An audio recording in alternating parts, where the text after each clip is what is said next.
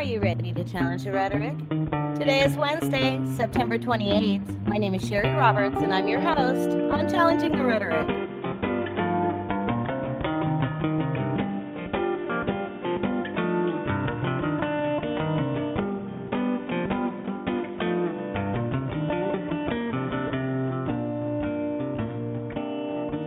Welcome to the show. So you're probably hearing a little bit of a difference in sound and audio, hopefully, and hopefully it's good. But it leaves me here kind of naked because I am finally able to use all of the equipment that I've had for a long time and had not been able to use when I was broadcasting from the coast. The problem is every little move I make, you're going to hear those sounds because I am still unpacking. The studio equipment-wise is all set up, but there's still a mountain of boxes and stuff around me. That being said, this Saturday, October 1st, marks 2 years that Challenging the Rhetoric has been on the air. So whether you consider it to be my show's birthday or its anniversary doesn't matter. What matters is that you and I, we're still here going, and we're going strong, and we're growing stronger.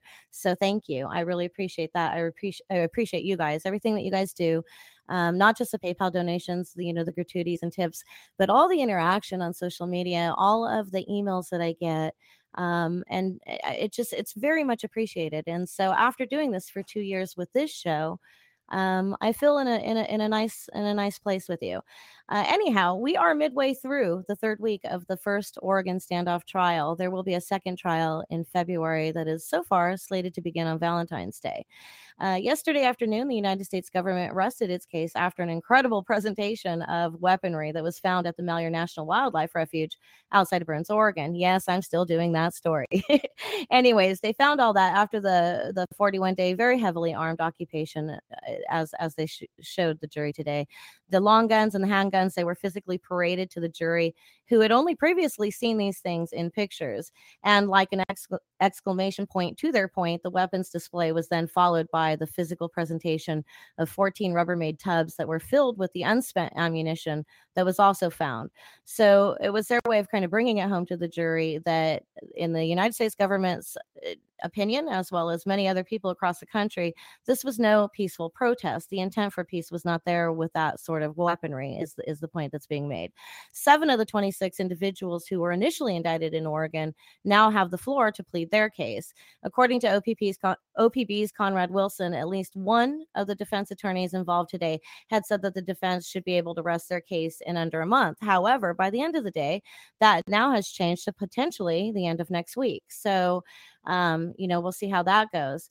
It was said that this first trial was going to take several months, but things are moving along very, very fluidly, very, very rapidly at that. And there's no telling why things are going so quickly, what is being omitted that was initially kind of what they thought they were going to be presenting and what they had thought was going to take up so much time. So now that it's the defense's turn, there are at least, and in the defense, there are at least 3 co-defendants that are representing themselves. And there's many sovereign citizen type motions. There's sovereign citizen type outbursts in the courtroom. What seems to be kind of this rather speedy trial could now, now that the defense has it, it could in fact turn into something altogether different. We don't know. What we do know is that the defense did not get off to a good start, nor a speedy start this morning. In fact, according to Coin News reporter Eileen Park, before the jury came in, Judge Anna Brown had chastised the defense for their lack of organization. The defense didn't have enough witnesses to fill out for the day, and Brown told the defense, "Get it together, folks." Brown also told the defense that she was not there to organize their case for them and that it was 9 a.m. and somebody better call a witness. Ammon Bundy apparently himself was supposed to be the first witness for the defense. However, as counsel, Attorney Mumford was not prepared, is what they're saying. So Ammon might be testifying tomorrow, depending if there's time. Sheriff Ward will be back on the stand tomorrow, as well as Reverend Franklin Graham. One standout moment that was, to me, that was reported by freelance journalist Leah. And Leah, I'm sorry, I don't know how to say your last name. It's Sottile. I'm not even going to try to butcher it. But Leah, she had a good comment that I really liked, and I like to hear these little tidbits about stories too. I think that very human thing, especially in the case of David Fry, which I'm going to talk about. But Leah had said that when negotiator Mark Maxwell testified about his last call with, the last man out with David Fry, that he said, when we're talking about when Fry asked for pizza and a smoke and for the people to say hallelujah, Maxwell said he said hallelujah. And that when he said, and Leah said that when Maxwell said hallelujah on the stand, and when that came out in court today, that because of where she was in the overflow room, she was able to see some of the faces as different things happen. In this case, she was able to see Fry, and she said that Fry had broke out in a wide grin and a wide smile. And I can see, and I think that the people that have an interest specific to David Fry, like I have had, like him or hate him or whatever, it kind of makes you smile too, just hearing that. At one point, Judge Brown brought up a mistrial when a witness for the defense kept crossing the line. And we'll get into that a little bit later, either in tonight's show or in the next show, because there's kind of a lot there that I think needs to be discussed. And there was also more about Mark McConnell. But before I go any further here, here's the details that you need in order to participate with me during the live show tonight. During each live broadcast, you can interact on the Facebook page at facebook.com/challengingtherhetoric.news. I'm on Twitter at CTR News Feed. Tonight, we're using the hashtag CTR, Oregon Standoff, and Standoff Trials. All of the stories I cover are usually available on the CTR website at challengingtherhetoric.news. And there's lots of other things there on the site as well. So I hope that you do take some time to kind of peruse. Anyhow, if you're listening tonight, you can chat in the listener chat room during the show at blogtalkradio.com/challenging the rhetoric with Cheri Roberts. That's spelled Cheri. Click on show number 44. The chat room is beneath the image slider, and if you're already on that page and don't see it, hit refresh and scroll back down. Remember, this is a dialogue, not a debate. No personal attacks, no trolling, none of that's going to be tolerated. And as always, if you're listening to an archive, there is no live chat, so don't bother looking for it. Our guest tonight is a member of, or has been a member of the Southern Nevada Militia. He is a Bundy Ranch veteran. He was there at the Bundy Ranch 2014 standoff with BLM, and he is one of dozens of people who spent time at the Malheur Wildlife Refuge back during the 41-day standoff that happened earlier this year. Brand Thornton is a controversial figure, and he kind of considers himself to be an American patriot. Now, there's a lot of people that believe that, and I'm one of them, that the term, the word patriot, and even our flag has been molested to be used the way that the Bible is often used in things that are not necessarily the way that they should be brought up. And a lot of people feel that way about Brand Thornton's kind of patriotism. And we're going to talk about that with him a little bit tonight. He's been an outspoken advocate for the Bundy cause as well as other issues. Brand Thornton, I am really glad to have you here. It's kind of a long time coming. So welcome to Challenging the Rhetoric. Well, thank you so much. It's my pleasure to be here. It's nice to have you.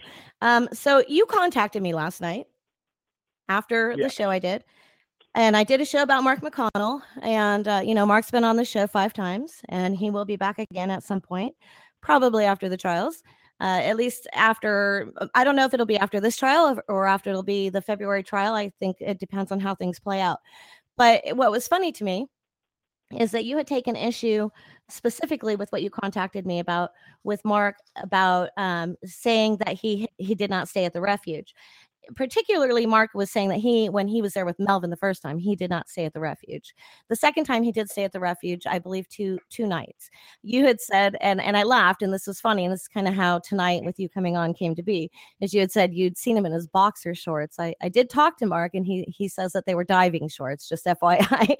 But and it was funny because I think a lot of people don't realize that when somebody out there that they feel is controversial or they immediately don't like for their ideologies or whatever, they forget that there's still personalities and there's some humor and things. And you approached me with humor, and you had actually said basically that Mark McConnell had a rockin' bod and covet, and that that it was too bad he covered it in tats or something to that effect. And that was really funny, and I have reached out to you many times. You've not up until now come on. So I appreciated the humor. So Brand, why don't you do this? Why don't you let's set this up properly. Why don't you first tell the listener kind of briefly a little bit about you? Okay. Well, I was born and raised in Southern Nevada. 5 generations here now. I graduated from Rancho High School, and shortly thereafter, I was converted to the Mormon Church and went on a mission, and that became really my passion for a long time. And then eventually, I graduated from that situation. That's the best way for me to put it.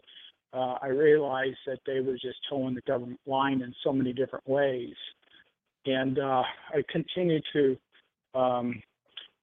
respect and appreciate and believe in many parts of that belief system, especially when it comes to the Constitution of the United States. In the Mormon belief system, we're commanded to uphold the Constitution of the United States, even if it means giving our lives. And so I've taken that very, very seriously. And when I saw the situation that Cliven Bundy and his family was in, and let me digress just a little bit. I'm actually related to Cliven Bundy. My great uncle was the first police officer killed in line of duty in Las Vegas, Nevada. And he married a Mamie Bundy. So it goes back a little ways, but you know how mothers are. She always kept me on top of all that stuff. So when I saw what was happening to Cliven, I decided it was time. And I had a gentleman staying with me by the name of Lieutenant Colonel Roy Potter. We discussed it one morning, and we felt, this is an opportunity to bring certain things to light, to make a stand, to make a real stand. And we went out there that day. So much of it's history now, but I don't know if there's anything else you'd like to know about me. Oh, Ernest May was my great uncle, who was the first police officer killed in line of duty also. So Thank you. You have been in pictures and videos and stuff. You play a shofar. Am I saying that correctly? yes, yeah. It's called the There's trump of God in the Bible. Go ahead. Okay. No, go ahead. Please tell the listener what it is. Yeah, it's called the trump of God in the scriptures, and I have somewhat of a ministry, shofar ministry. I get requests from time to time, local churches, things like that. But there's a scripture that really sums it up. It's Numbers chapter 10, verses 8 and 9. If people want to look at that, that would sum it up pretty well why I do that. Well, okay, so here's what I want to do, because as you kind of explained who you are, a little bit about your background, you covered a couple different topics, and I want to get back to some of them. But before I do, one of the things that I want to kind of get out right away, and I tend to do this with guests who have like something very specific hanging over them that has created a negative feeling from others. And there were posts and stuff that you have made, different things that have been out in social media over the years, where you've made some comments with regards to Jews and Israel and those sorts of statements. And I think Yes, that it's important. I think it's important, whether I agree or disagree with you, whether a listener agrees or disagrees with you, whether they hate what you say, whether you hate what they say. I still think it's important that we understand where it's coming from. So I would like you to address that, Brand. What I don't want you to do is sure. I don't want to create a platform for a cause or something like that, but very succinctly, because in order for people to, excuse my language, but in order for people to give a shit about what you believe, you also have to understand what they believe. So you're going to also Yeah, have to understand what their hatred is of these things that you're about to say. So go ahead. yeah, gotcha. Well, that the Jewish nation today is pretty much in the same situation that we are here in America, where you have the righteous, but we're being dominated by the corrupt and the wicked. And, the house of Israel by usurpation has been stolen. Isaiah said that Judah would be left with a very small remnant in the last days. And that remnant is there. It is in Israel today. But you have people that are calling themselves Jews. They're not Jews. Like Jesus said, they're not Jews, but they're from the synagogue of Satan. And I refer to them as the Ashkenazi Jews, which they're Semitic from Abraham. Actually, excuse me, they are not. It goes all the way back to Noah. And one of his great grandsons who is called Ashkenazi, and they're from that lineage. And you could spend a lot of time on. I don't think we want to do that at this time. But let me say, the true Jewish nation and the true Jewish people, or the true Israelites, I embrace completely. The fake ones, which have been so destructive, and they're part of this New World Order with the Rothschilds and that bunch. I have no respect for them. Does that sum it up? Yeah, no, that sums it up, and that's good. Thank you for that. It's funny because what you say right now brings to mind for me, for the listeners that have been listening to me for a while, and my listeners that have been with me for a long time.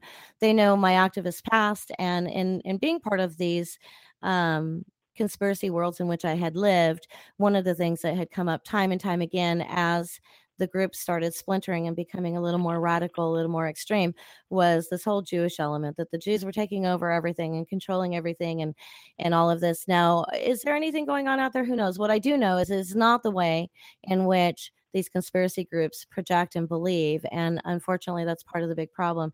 Now, I don't push hate on anything, anyone. I don't use the word hate often, rarely, if ever, in my life.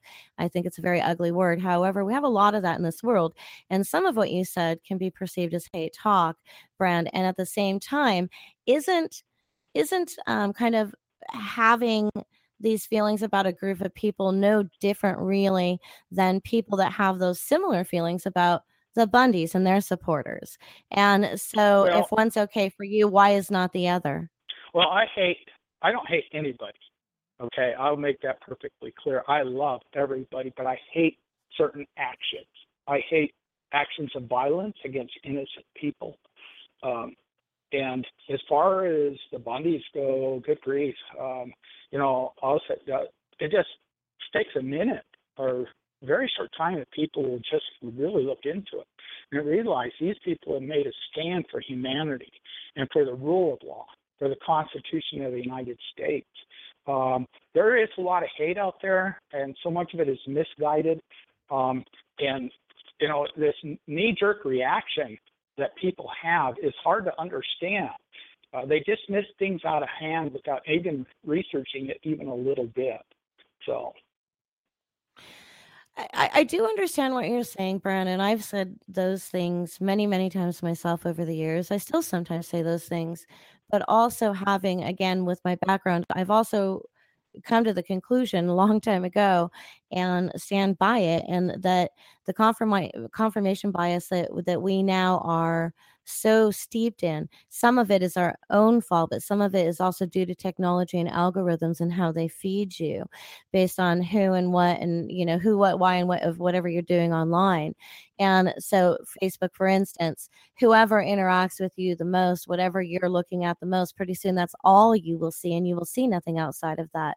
And then when we make our own choices to go consume different medias and different stories, it's all we don't set out to prove ourselves wrong. We don't. And that's what we actually need to do. And I would challenge you after the show to maybe try to prove yourself wrong on a couple things, because when we get on those what I call the creme de la French, okay, when we get on those very, very far reaching fringes of all these different conspiracies and new world order stuff. Yes, there are many things that the government does that is not good for the people. There is not enough transparency in many things. I am completely anti-pharma. I am anti-GMO. I am all those things. I've been to DC. I've been to New York multiple times. I've marched in the streets with thousands and thousands of people. I've been considered a leader and an organizer and all of that stuff. So I've walked my walk and the talk and all of that, but I've learned along the way, and it took me to actually remove myself from that. It's like we brainwash ourselves into certain things, and there's been much of the Bundy stuff that has been disproven, as far as much that was put out there to the public, to supporters, to garner support. Now, I'm not saying that there are not issues with public lands in both ways. I'm not saying that farmers and ranchers somewhere in America, in different places in America, aren't being infringed upon. But the full Bundy story, that as it was told, is not exactly accurate. So and that's unfolding, it has been unfolding for months and months on end now. And so here's a question that I have, and this is a very serious question, so please take no offense to this. And I think I this is will. good for anybody listening here. When you, for in your case, you brought up religion and the Mormon, the foundation of your beliefs, and you tied that into the Constitution, and then you tied that into the Bundy cause. When your beliefs as a whole, of all that trifecta and more, are put together like that, what you, okay, a lot of people that are surrounding the Bundys in the case, and Santilli and all them, from basically your side of things, a lot of them, a government document is not good enough for them, a video is not good enough for them, audio is not good enough for them as evidence or proof of nothing if it comes from law enforcement or the United States government. So how can anybody show them when they are wrong and they would believe it? What would you believe, Brand? What would be true evidence to you? Well, that's a good question, and I think it is very difficult because of the militarization, the federalization of our law enforcement today. With they are being supported by the MIAC report and the Southern Poverty Law Center, and which I consider to be probably the greatest communist institution in this country. So there's this bias against the Constitution and our freedoms has been going on for some time. And I see a tremendous bias under this administration, under the Obama administration. And it didn't start there. Don't get me wrong. It started with the Patriot Act. It started even before that, going all the way back. I started seeing things even with the Reagan administration with some of the people that he had in his cabinet. So, but it's just, it's an uptick. It seems like monthly almost, especially now. And I have great distrust for just about anything that comes from the United States government, especially. Now, there are certain things that we have in our control, and there's other things we don't have in our control. But they can paint us any way they want. They can paint the patriots, the constitutionalists, any way they want. And they Oh, have a okay. bully Brand, pulpit. Brand, Brand, hold on a minute. Hold Yeah, on a second, though. Let me just say sure. something, okay? I came from corporate media. I left corporate media because I was an activist. I could no longer be part of, corporate dollars, and what I saw and perceived as propaganda after 9/11, not just with regards to 9/11 and terrorism, but the way that the whole money and the marketing thing worked within media, and all of that. There were many reasons that revolved around that I left. That being said, I used to also believe exactly the way that you're talking and saying right now. But what the problem is that things are not as extreme as they're being portrayed. And so I have to caution you, because as much as I'm letting you speak, I can't just let you go willy-nilly without clearly making my case and saying that I am in full disagreement with the heart of what you're saying. The point that you're making, that the United States government does bad things, I do agree with, but I do not think it's to the extent of which you and I used to, okay, you do now, I used to, and many people that we see all over are doing. So we'll get back into that a little bit. I want to kind of move a little bit forward. I want to get straight to Malheur Refuge. You were at Malheur Refuge. Were you there when Ryan Bundy first went, before Ammon arrived, the day of the takeover? When did you arrive at Malheur, and how did you arrive there? Well, I originally went to Burns for the protest and had an interesting experience at the protest and ended up in a meeting. And that's when I found out about the whole idea to go to the refuge. So I am one of the original occupiers. I went in with the first group. So I don't know if there's any more that you'd like to know about it than that, but I am one of the Yeah, original actually, and occupiers. I had, this had not occurred to me until I actually heard you say that right now. Okay, let's bring Mark McConnell into this just for a moment. One of the reasons that Sure. he was initially immediately attacked is because he was not arrested at that traffic stop. And so he immediately, by a bunch of Bundy supporters, got fingered and labeled as a Fed or an informant. How come you're not being labeled that? If you were there and one of the original occupiers, you were part of Bundy Ranch as well. So, I mean, couldn't the same case for Mark McConnell being a Fed up until the last week or so of what's coming out in court right now, which is still a bit of a mystery, but up until that point, couldn't you also have been labeled exactly the same? You were never arrested. Well, it's actually there's people that said that. So I haven't really tried to defend myself much, except for a few times. And I think the key there is, I wasn't in that town until just a couple of days before. So I wasn't seen traveling all over. I didn't talk to the sheriff or anything like that. I had no idea what was going on except for a protest.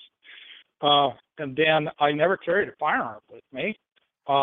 So and I was really low profile. Most of the time, all I was doing was cleaning and fixing things. I did handle Ammon's itinerary for a while, taking his calls and trying to schedule him.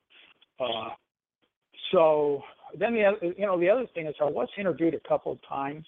In one specific interview, I was asked, what would we do if the federal refuge workers or the refuge workers wanted to come back to work? And I said, fine. We'll get out of their way and make room for them.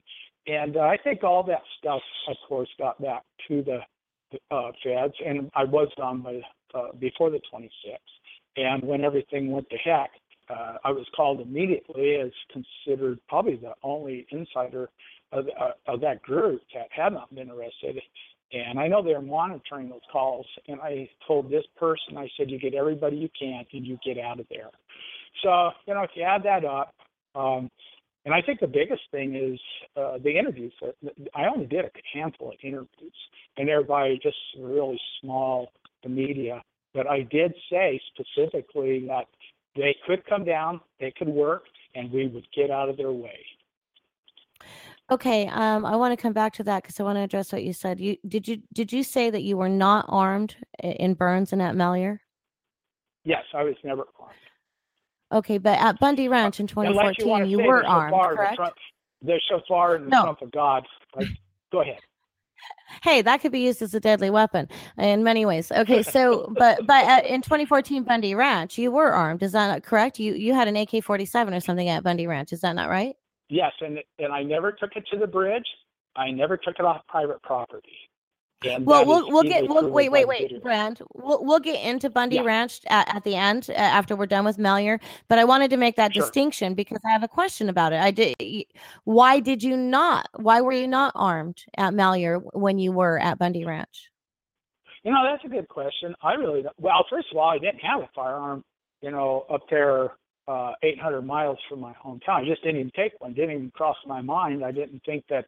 I had no idea what that we were going to go and occupy, the Malheur Refuge. And I'm not against the Second Amendment. It just never crossed my mind. I think that people that were questioning you and why you weren't arrested, I think that that would be something that would be a red flag to them, that you didn't come armed for a reason with some foreknowledge. That would be my assumption. I have not heard that. I'm just saying I can tell Okay. that that Yeah. would be something out there. But interestingly enough, because I was going to ask you about Gary Hunt. Gary Hunt is in the listener chat room right now. What is your ties to Gary Hunt? He's a friend of mine on Facebook. I have a deep respect for the man. I read his stuff. I believe he is a true patriot and his heart's in the right place, and I love reading his stuff. And that's pretty much it. I've never met him. I don't think I've met him. I may have at the refuge. I met a lot of people. I literally met maybe 1,000 people at the refuge during the time I was there. So, Who did you spend the most time with at the refuge? most time with or where at? I spent most all my With time in people. HQ. And it wasn't by design so much. I got very, very ill. I mean, unbelievably ill. And even after I left, it took me 2 months to recover. I spent a lot of time just sleeping during the day and trying to take care of myself. So I was in HQ pretty much all the time, except for I'd go from time to time. I'd go to the mess hall and get something to eat. And I didn't even eat there very much. Now, why would you be in HQ versus John Ritzheimer?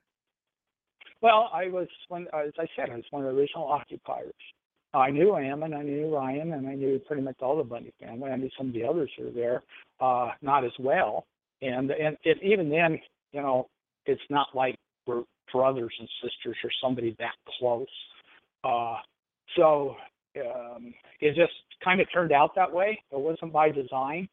Um, so you know, I don't know what else to say about that.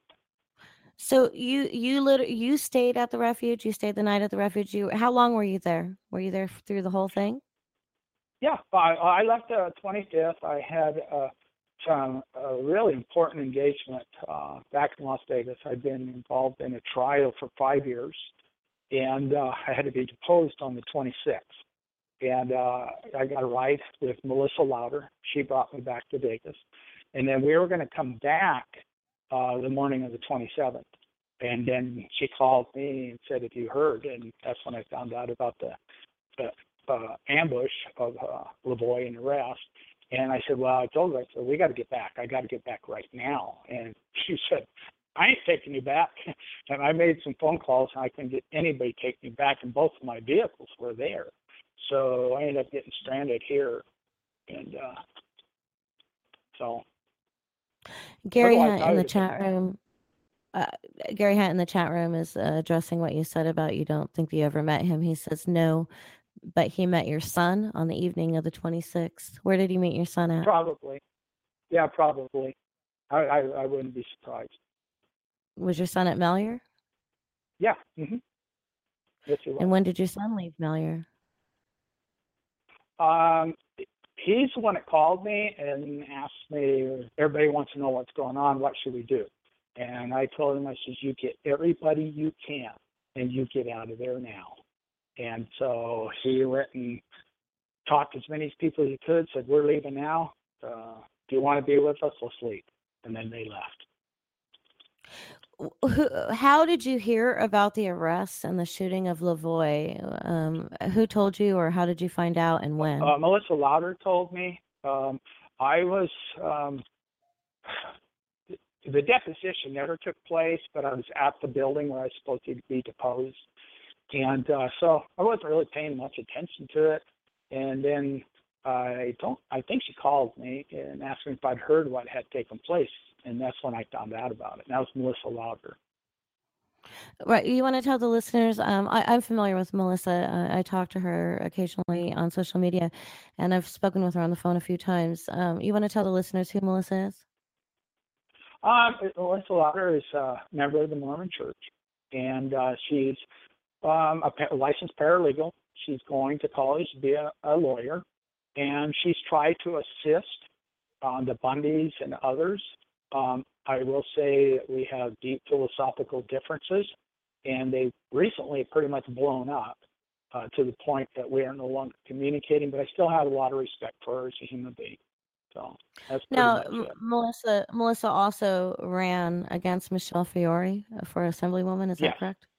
Yes. yes. Okay. So Melissa Louder is MD Louder on Facebook. If you've been paying attention to the Oregon standoff over all these months, and you've been, playing around on Facebook, I'm sure that you've encountered her. She's been also in and out of the courtroom and has been able to provide some really good information from time to time, and that's who Brand is talking about. Anyways, so what was your overall experience? And let me preface this with I know that you're going to tell your flavor, brand's brand of his experience at Mallier. But Yeah. and again, relatively briefly, I mean, you don't need to stymie yourself, but what was your experience while you were there?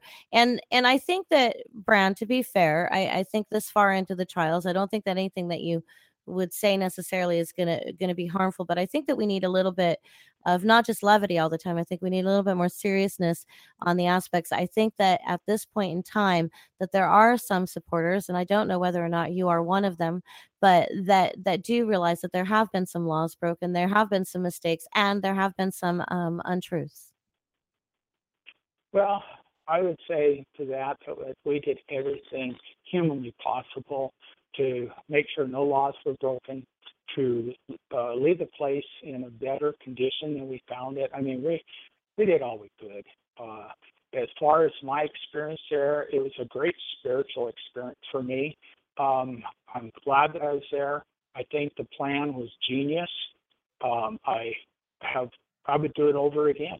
I have the greatest respect for Ammon and Ryan and all the bunnies as far as that goes.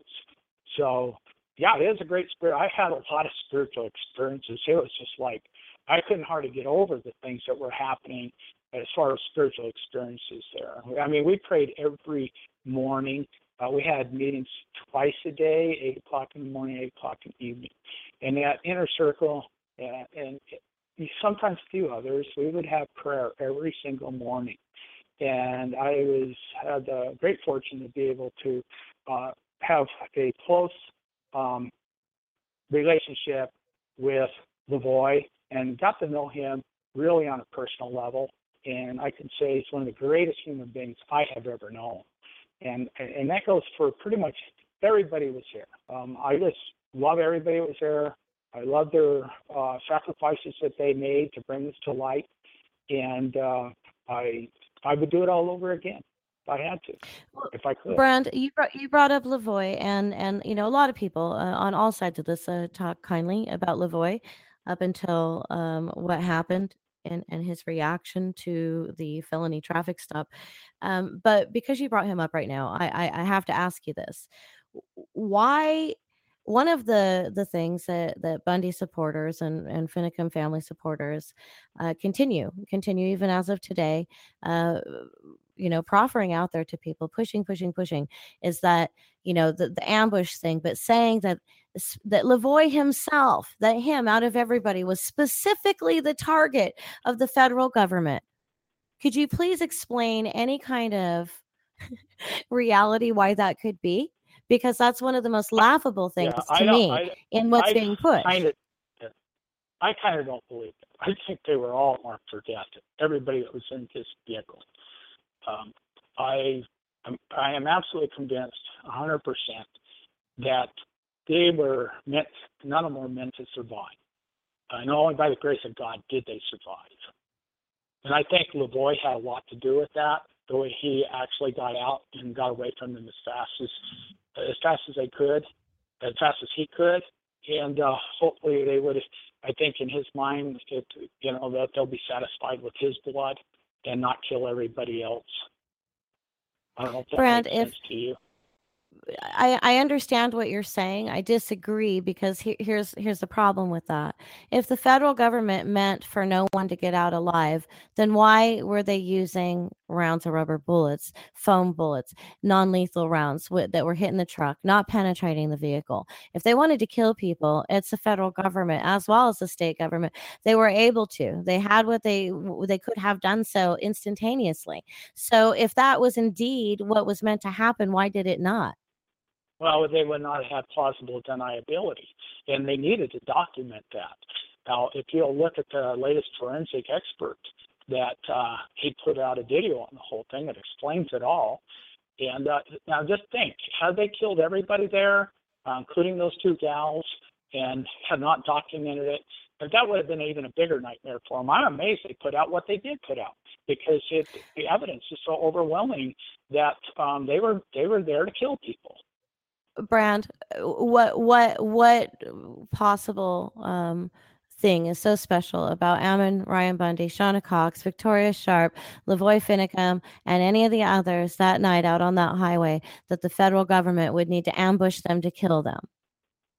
Nobody Well, in the what was so world. special? Okay, wait. Yeah, The sure. American people. Okay, the American people largely do not even know that this ever happened.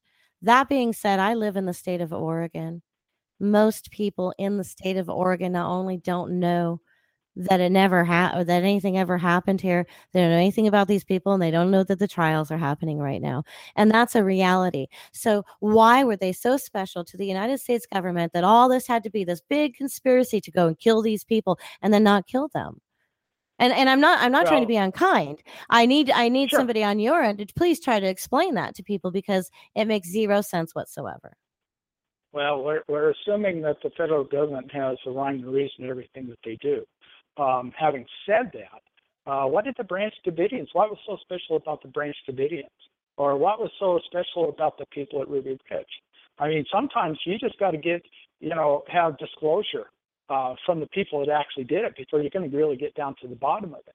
But if I might put some conjecture out there, it had to do with those lands and the trillions and trillions of dollars of precious metals and things of that nature, especially uranium, that is there. And Secretary of State Hillary Clinton, she sold all that stuff off to the Russians in Uranium One a long time ago.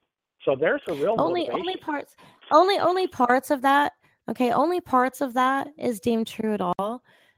That's the problem, Brian. Some of these things, they might have some small roots of truth, but by time that they get regurgitated to the sense that they have been, they're so far from reality, and it's breeding what happened to Lavoie, and it's not the United States government that it's breeding. It's breeding people going out and doing things in the wrong manner, and that people are, we create our own destiny, so to speak. But you put something out there and you're projecting it over and over and over, and you're going to get it back.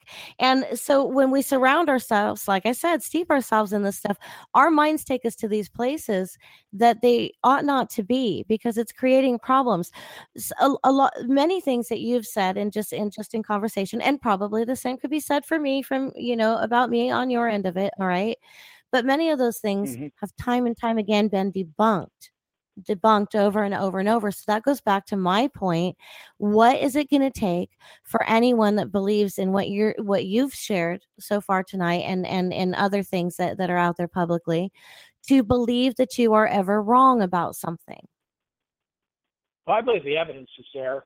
Somebody would have to explain to me what Uranium One was on their Facebook was doing, calling us all domestic terrorists. Things of that nature. If they didn't have some vested interest in those lands, if it walks like a duck, it quacks like a duck, it looks like a duck, it's a duck. I believe the evidence is there. If people just open their eyes, they will see it. It's all there. Well, okay, let's jump over to Mark McConnell, because you did want to comment on, him being at the refuge when he did stay the night, when he was there the second time. What was your experience with McConnell? It was a really good experience. Let me digress and say I thought he said he had never spent the night there, and I was going to take issue with that.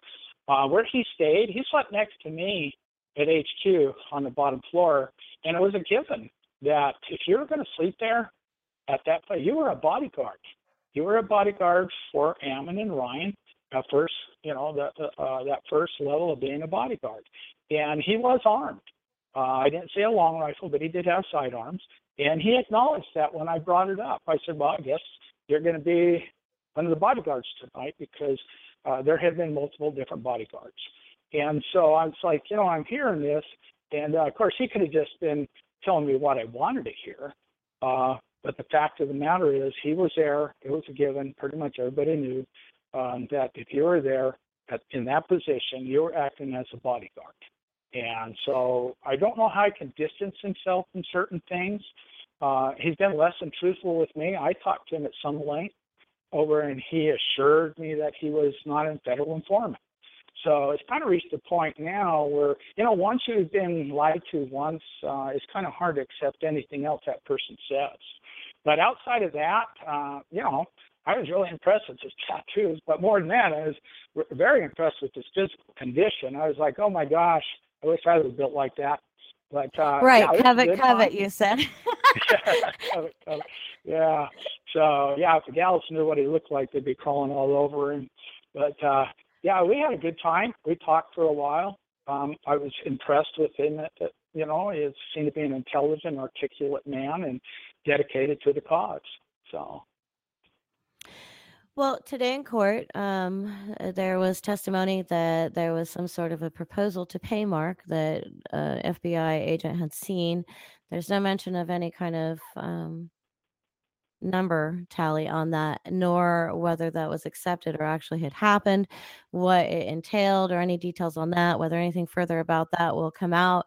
There's no documentation thus far of any of these things. What I find quite interesting, I pointed out as you listened last night, I pointed out some of the discrepancies in the OSP report with regards to Brian Buda Cavalier being mentioned a couple times as the driver of the Jeep by mistake, because it was in fact Mark McConnell that was driving. It was his Jeep. And but because of just the different mistakes with that alone, as well as other mistakes, is there a possibility that they have the two mixed up? These people that have gone in and testified, maybe, maybe not.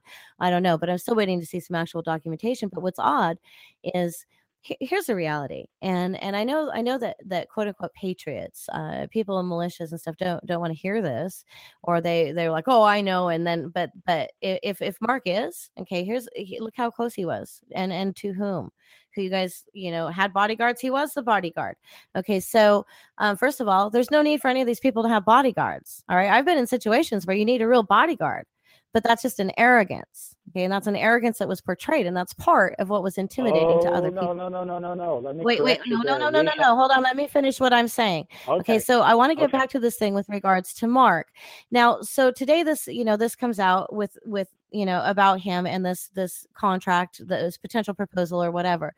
What I am not understanding, and maybe you have some thoughts, is that we know that the patriot movement, the militia movement, has been infiltrated for some time. Keebler's a good yes, example, how far back that went, and even beyond that. We know that many of these people, including the Bundys and Pete Santilli, had been under surveillance and investigation since Bundy Ranch 2014, probably you as well. Okay, so sure. why we know that there are many informants. I would challenge. This is what I would challenge. I would challenge that there were many either federal agents and or just confidential informant CIs that had been long time embedded within militias in the Patriot movement long before Oregon standoff came to be. And because Oregon standoff happened, some of them got caught up in it because they were already embedded with militias. That's my hypothesis. But that being said, I want to say this, and I want the listeners to understand something with regards to Mark McConnell. Many people, many patriots, many people that are on the Bundy supporter side and the Santilli supporter side continue to push the idea that this was some sort of a honeypot. Today in testimony, it came out that the feds knew on January 1st, the day before the takeover, that there was a takeover plan for the refuge. Now, there have been people said, well, the keys were out and this, that, and the other. Did they specifically do that because they had that, at least one day advance knowledge? I don't know. But I would tell you that if Mark McConnell, no matter what he is or isn't, which we still do not quite know yet, he would not have been part of a honeypot because Mark McConnell did everything he could to keep people away from the refuge. Not only when he was there, but when he wasn't there. I mean, on the record over and over and over and over again. So that doesn't fit their narrative. And so that's why I'm finding it interesting. We know there's other informants out there. Okay. Why Oh, yeah, are, why oh, yeah. are, why is Mark McConnell the only name that's coming out in trials? Oh, well, that's a good Thoughts? question because I know through at least one of the other informants, and I suspect other ones. But let me say something in defense of Mark McConnell. I have been told there are these mitigating circumstances, and they very well could be. And if that's the case, then if you're trying to prevent, say, a massacre, and you saw it coming, and you contacted the authorities because you were really concerned that something bad was going to happen, you don't know what those authorities are going to do. I mean, that's out of your hands. And that may be the situation with Mark. I'm willing to cut him that slack. Like I said before, though, he was less than honest with me before, so I got to digest this. And I think after it's all over with, I'll have a better perspective of it. Now, as far as posturing, as far as being bodyguards, I'm sure you're familiar with Lewis Arthur and his bunch. That I his am. other Lewis two has been on my show. sidekicks that they came charging down there. They beat up a veteran. It came across a radio, can't even speak here, that these individuals had busted through. Yeah, I didn't know who they were. I knew they weren't. I knew they weren't Leos for sure. And they come down there screaming. I think they were 3/4 drunk. We don't know if they have guns. We don't know what they have. They just beat one of our guys up. So I confronted them with a couple others. Of course, Lane Cooper got there first. and they really misjudged Blaine. I witnessed what happened there, and I tell you what, I would never mess with Blaine Cooper. They punched him multiple times, or at least tried before he did anything. And it was two punches and two guys down, just that fast. And then Louis Arthur jumps up screaming that he'd been blindsided, crying like a little girl, and he initiated that whole thing. So there you go. There was another time where there was a gentleman came in there, Wait, and the lead time. Yeah, Brand, hold sure. on a minute. I want to address what you just said. Why Sure. would you lend zero credence whatsoever to the purpose of why Louis Arthur was there? Because When you when he talk did it, about when you talk about potential mitigating circumstances with regards to Mark McConnell, where sure. are those mitigating circumstances that may be also parallel, by the way, when it came to Louis Arthur and why he was there? And then that was all because all of the reasons for these people, as we have heard month after month after month, it was all about Ryan Payne. There was no Mm-hmm. difference there between these people as far as Well, what their at least purpose in for getting me, Payne out of there. I can only speak for myself. When you beat an old man up and bloody him, and I took the pictures of it, you lost all credibility with me.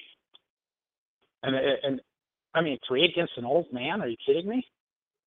So you lost all credibility with me at that time. There were lots of media reports. There were lots of different versions. I realized that you were there. I appreciate you sharing, what your experience was with Yeah. that.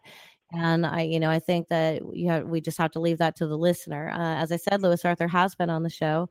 Louis, if you're listening and you'd like to come back on the show at some point, just let me know.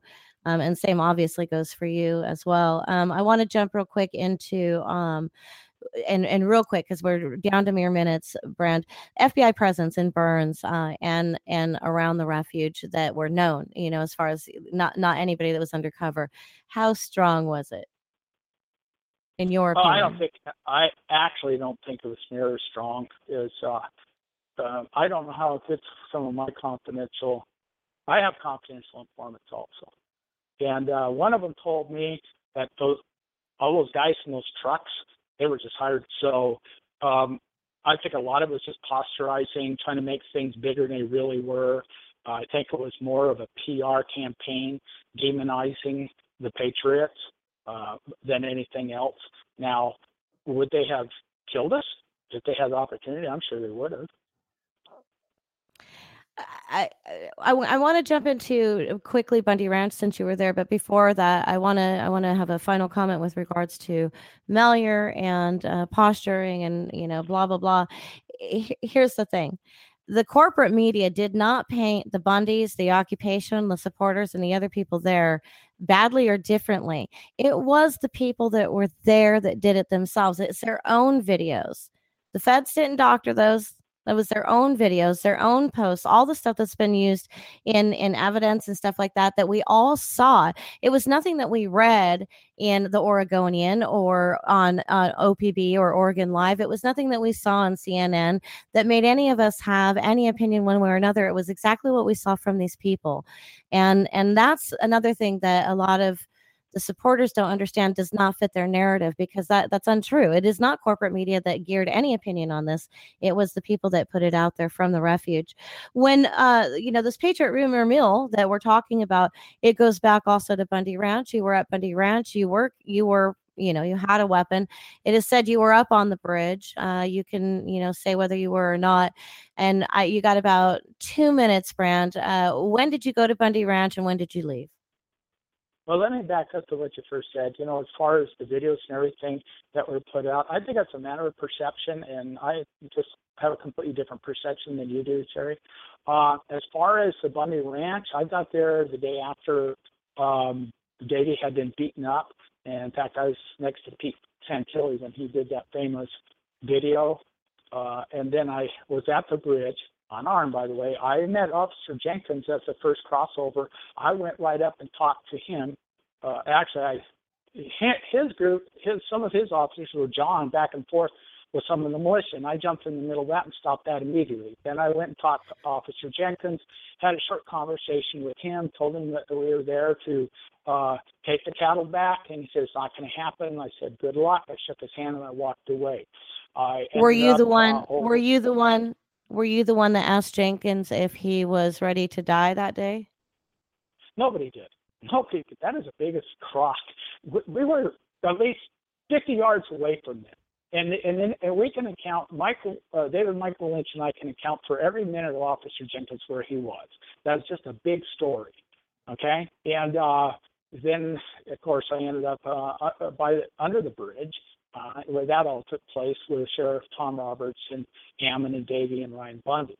And after that was done, Lieutenant Colonel Roy Potter and I, we had to get some stuff uploaded. Of course, they were jamming all of our signals. And so we headed back to Vegas and made some video clips as fast as we could to get the information out. And I went back after just to talk to Cliven we had a Sunday session there, and just to talk to him and meet some of the other people. And that was the last time I went back after that. So. When you left Bundy Ranch, how frequently were you in contact with the Bundys, keeping up on what was going on with them? What other things did you get involved with between Bundy Ranch and Malheur? Not much at all, actually. I did some interviews with Channel 8 there in Las Vegas, and took issue with Officer Jenkins, which they ran. Basically, saying I called Officer Jenkins a liar. I just said I took issues with him. I have been in contact somewhat. I had been in contact somewhat with the Bundys after that. Nothing in any real depth.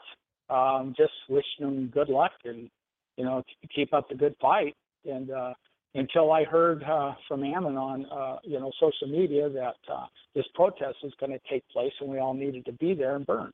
And after that, I went to Burns. So it was because of a conversation with Ammon that you went to Burns. That's what. No, it was on social media. He put out a video clip. I didn't have a personal conversation video. with Okay. him. No. And before Bundy Ranch, had you ever met Ammon Bundy? No, never had. What about any of the others? Was there other militia members that you knew that were there or that came with you? Not one single person. It was just Lieutenant Colonel Potter and I. We went out there and got initiated and got to know everybody that day we went out there. You can't say Colonel Potter without me thinking of MASH. Yeah. I'm a huge MASH fan. It's like mama's milk to me. All right. So if there was something that you could say to your own side of the coin, to the Bundy supporters out there, Brown, I know that you followed some of the things that I've done over the months. And so I know that you've had at least a splash of the other side. What would you say to the Bundy supporters about some of the wrongs that they have done in their reactions and behaviors? What is the best thing that they can do now as these trials continue to unfold? Well, as far as any wrongs, there's been so much of what I call petty wrongs that, but as far as the larger picture, the bigger message, keep it up. Keep the pressure on. Keep protesting. We got to get this out to the public. We got to get it out to our elected officials. I want Congress to see it. The shenanigans that Judge Anna Brown is doing right now to our patriots is insane. It's unbelievable. So, you got to keep the pressure on. Be peaceful, because that's what they want. They want us to revert to violence. And we can't do that, but we got to keep the pressure on as far as protest and getting the message out there. I think with any cause, I think that you need to be consistent in your behaviors and in your message. Brian Thornton, thank you very much for being on Challenging the Rhetoric. Well, thank you so much for having me, Cheri. Now, I know my mom wasn't the first person to say it, but my mom used to always say, it's not what you say, it's how you say it. And I really believe that to be true. In everything that we say out there, we can say the same thing 10, 15 different ways, and it can come across in even more ways than that, because our words have a lot of power. My words, your words, all of our words. I say this every week. They have impact on somebody. And you need to wonder and care about what your words and your actions and your behaviors and how they're impacting others, not just people, but things, because things also impact people. It's up to each of us to take responsibility. we participate in it, and we do it sometimes even knowing, unknowingly, but also knowingly. So it's whether we create it or curate it, makes no difference if we're participating. All this disinformation out there, some of which you heard from Brand, he doesn't even realize it. Some you might have heard from me and I don't realize it. That's how our world works, and we always have to keep each other in check, but we also have to be open to being kept in check. If you missed part of tonight's show or any of the others, you can find the archives on Blog Talk Radio, Podbean, or on the website at challengingtherhetoric.news. If you like what I'm doing, share my work, share the shows, share the articles, hit up my PayPal. I'd appreciate the tips. I'll be back live next Wednesday, October 5th at 6 p.m. Pacific, 9 p.m. Eastern, with a very special guest, Spencer Sunshine. He's an associate fellow at Political Research Associates, a Boston-based progressive think tank that monitors right-wing organizations. It's going to be another enlightening show, and you're not going to want to miss it. Until then, be kind to one another, whether you like each other or not. Love ya.